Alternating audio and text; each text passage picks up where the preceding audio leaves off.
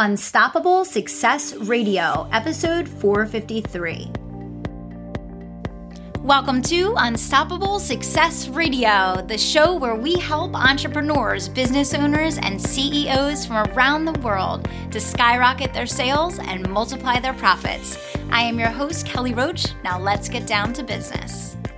I want to give a shout out to the amazing and beautiful Lafayette Hotel San Diego. They are one of San Diego's historic icons, and they are also one of our sponsors for the Legacy Leaders and Game Changer events here in San Diego coming up this week. We are so lucky to be staying at such a beautiful hotel that is central to everything, has all the amenities that our members are looking for, and provides an amazing location to host our meetings and events. So if you're going to be in the San Diego area, definitely check out the Lafayette Hotel.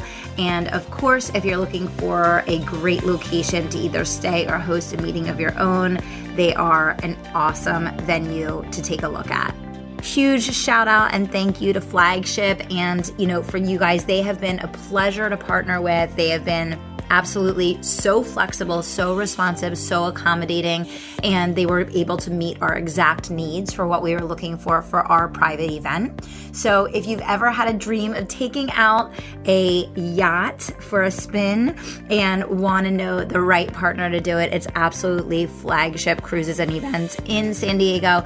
And what better spot to do it than around the San Diego Harbor?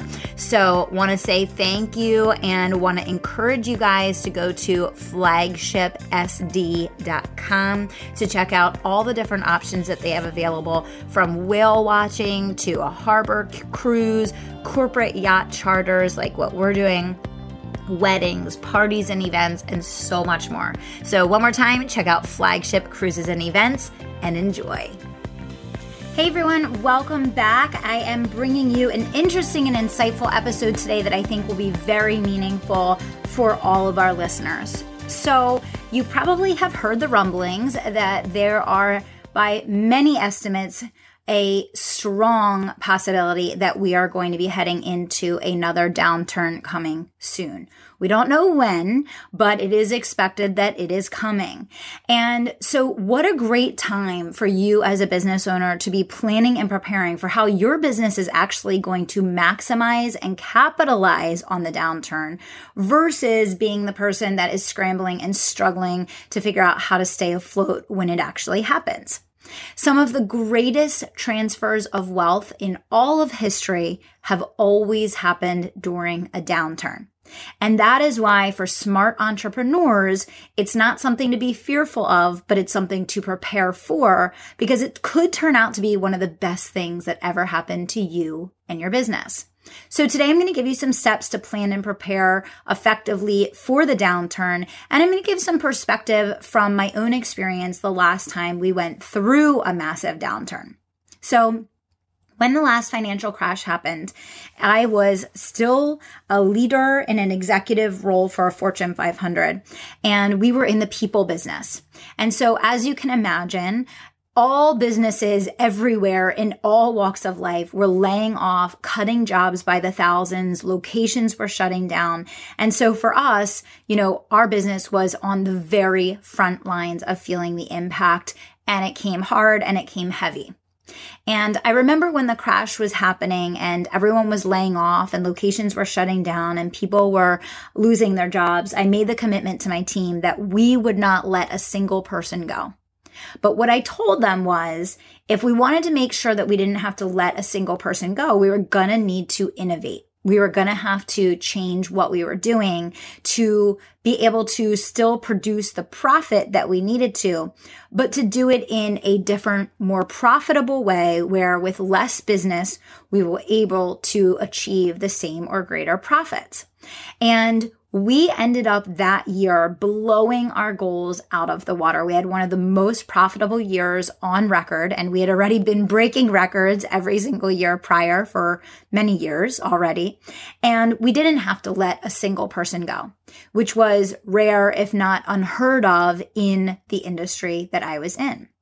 Now, innovation was a huge key to this, and culture was a huge key to this because my team had to trust me in order to make the changes that we had to make to do what we did.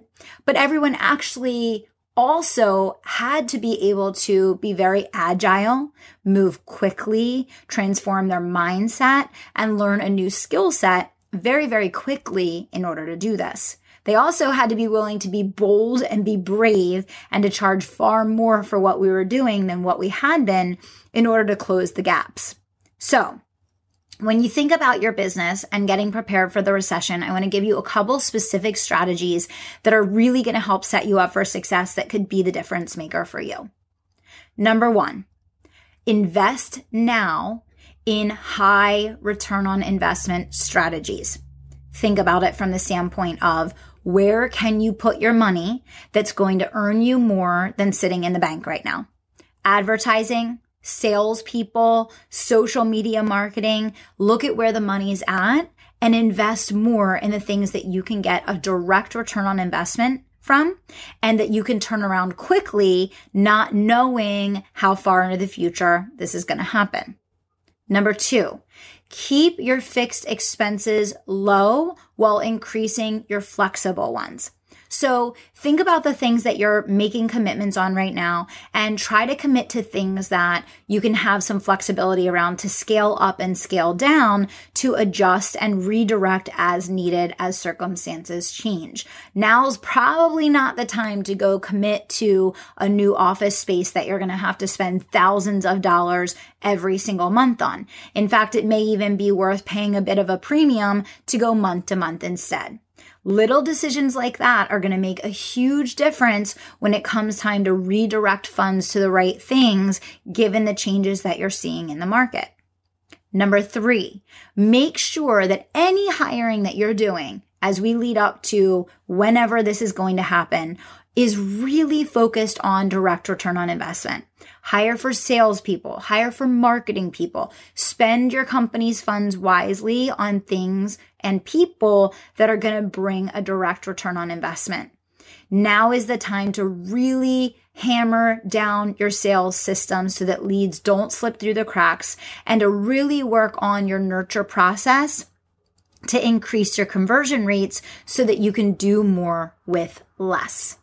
Next, really look at the calendar and ask yourself how you can ramp up aggressively what you're doing very, very quickly over the next 90 days so that you can do perhaps a bigger launch and get more people on board and paying consistently before this change in the market happens versus spreading it out. So maybe you had planned to do a launch in May and then again in July or August. Well, instead you might think about really ramping up your advertising and doing twice as much to ramp things up faster for the month of May versus waiting and hoping for things to fall into place in July or August, right? So look at how you can accelerate your timeline to perhaps, go after the same results that you had been focused on, but to do it quickly and more efficiently sooner, which, chances are that's going to be the best thing you could do for your business anyway, even if there wasn't a pending recession, right?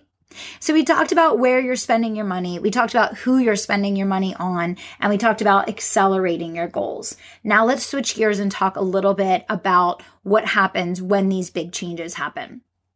So, number 1, you're going to need an emergency fund, right? Because there's going to be people that don't care about you and don't pay their bills. There's also going to be people that no matter how legaled up your contract is, are going to attempt to not invest, not pay, not follow through on their commitments to you or to your relationship or contractual agreement. So make sure you have a rainy day fund and make sure you have emergency funds set aside so that when this happens and when people default on what they owe you, you don't default on things that could endanger the security of your company. Okay. So get that rainy day fund going, even if you need to do $1 a day, $2 a day, whatever that needs to look like to make sure that you're protected and you have a plan for when other people could potentially put you in a risky position. Okay. Finally, and maybe the most important thing that you need to think about is how are you going to adjust how you're going to market, and who you're selling to before this hits so that when it does, you're prepared. So 2 things here. Number 1, you may need to level up who you're selling to. If you're selling to the lowest common denominator of the person that is going to immediately be impacted given their demographic or their income range by what is happening in the economy, your product or your service is probably going to be the first thing that gets cut. So you may want to look at up-leveling who you're selling to and going up a notch from where you've been so that you make sure that you are selling to people that are better insulated and less likely to immediately cut your product or service from their budget when changes in the economy happen. And finally, what product or service are you going to redirect what you're selling people into when this market decline hits so that it still makes sense for people to be investing in it given the changes in the economy? So this is the one that you're going to need to actually really put some time and energy and thought into, but it's super important to do this because, the thing that saved us, the reason why we were still able to grow and why we were still able to thrive and didn't have to lay anyone off and why we were still standing at the end while many other of our competitors were completely out of the game, closed down, shut down, knocked off, was because we adjusted the service we were selling to be something that actually made sense to be buying in a recession. It made sense given the needs and the changes in the climate. What you need to ask yourself is, what is your market landscape going to look like when these changes happen? And what product or service would it actually make sense for people to buy given those circumstances versus our kind of current state of being as it stands today? So that is your food for thought for this week. And I hope that you got at least one idea out of today's show that you're going to take action on right away to put yourself in a position to remember that the greatest transfer of wealth in history has always happened during a decline. There's massive opportunity for those who prepare. I want you to be one of them. I hope you'll take action on what you learned in today's episode. And until next time, I want to remind you to dream big, take action, and don't stop until you make it happen. Thanks so much. Hold on, one more thing before you go.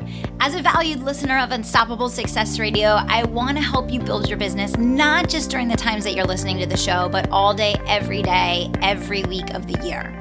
I have a new Facebook group called the Tribe of Unstoppables, and it's a place for you to come gather with other successful, driven, passionate entrepreneurs creating financial freedom for their families and building a life and legacy of impact and significance. If you want to be a part of the community where you can network, get leads, gain referrals, build your business, and get unbelievable free trainings from myself and my team, go to kellyroachcoaching.com/community. That's kellyroachcoaching.com/community, or you can just pop into Facebook and search Tribe of Unstoppables.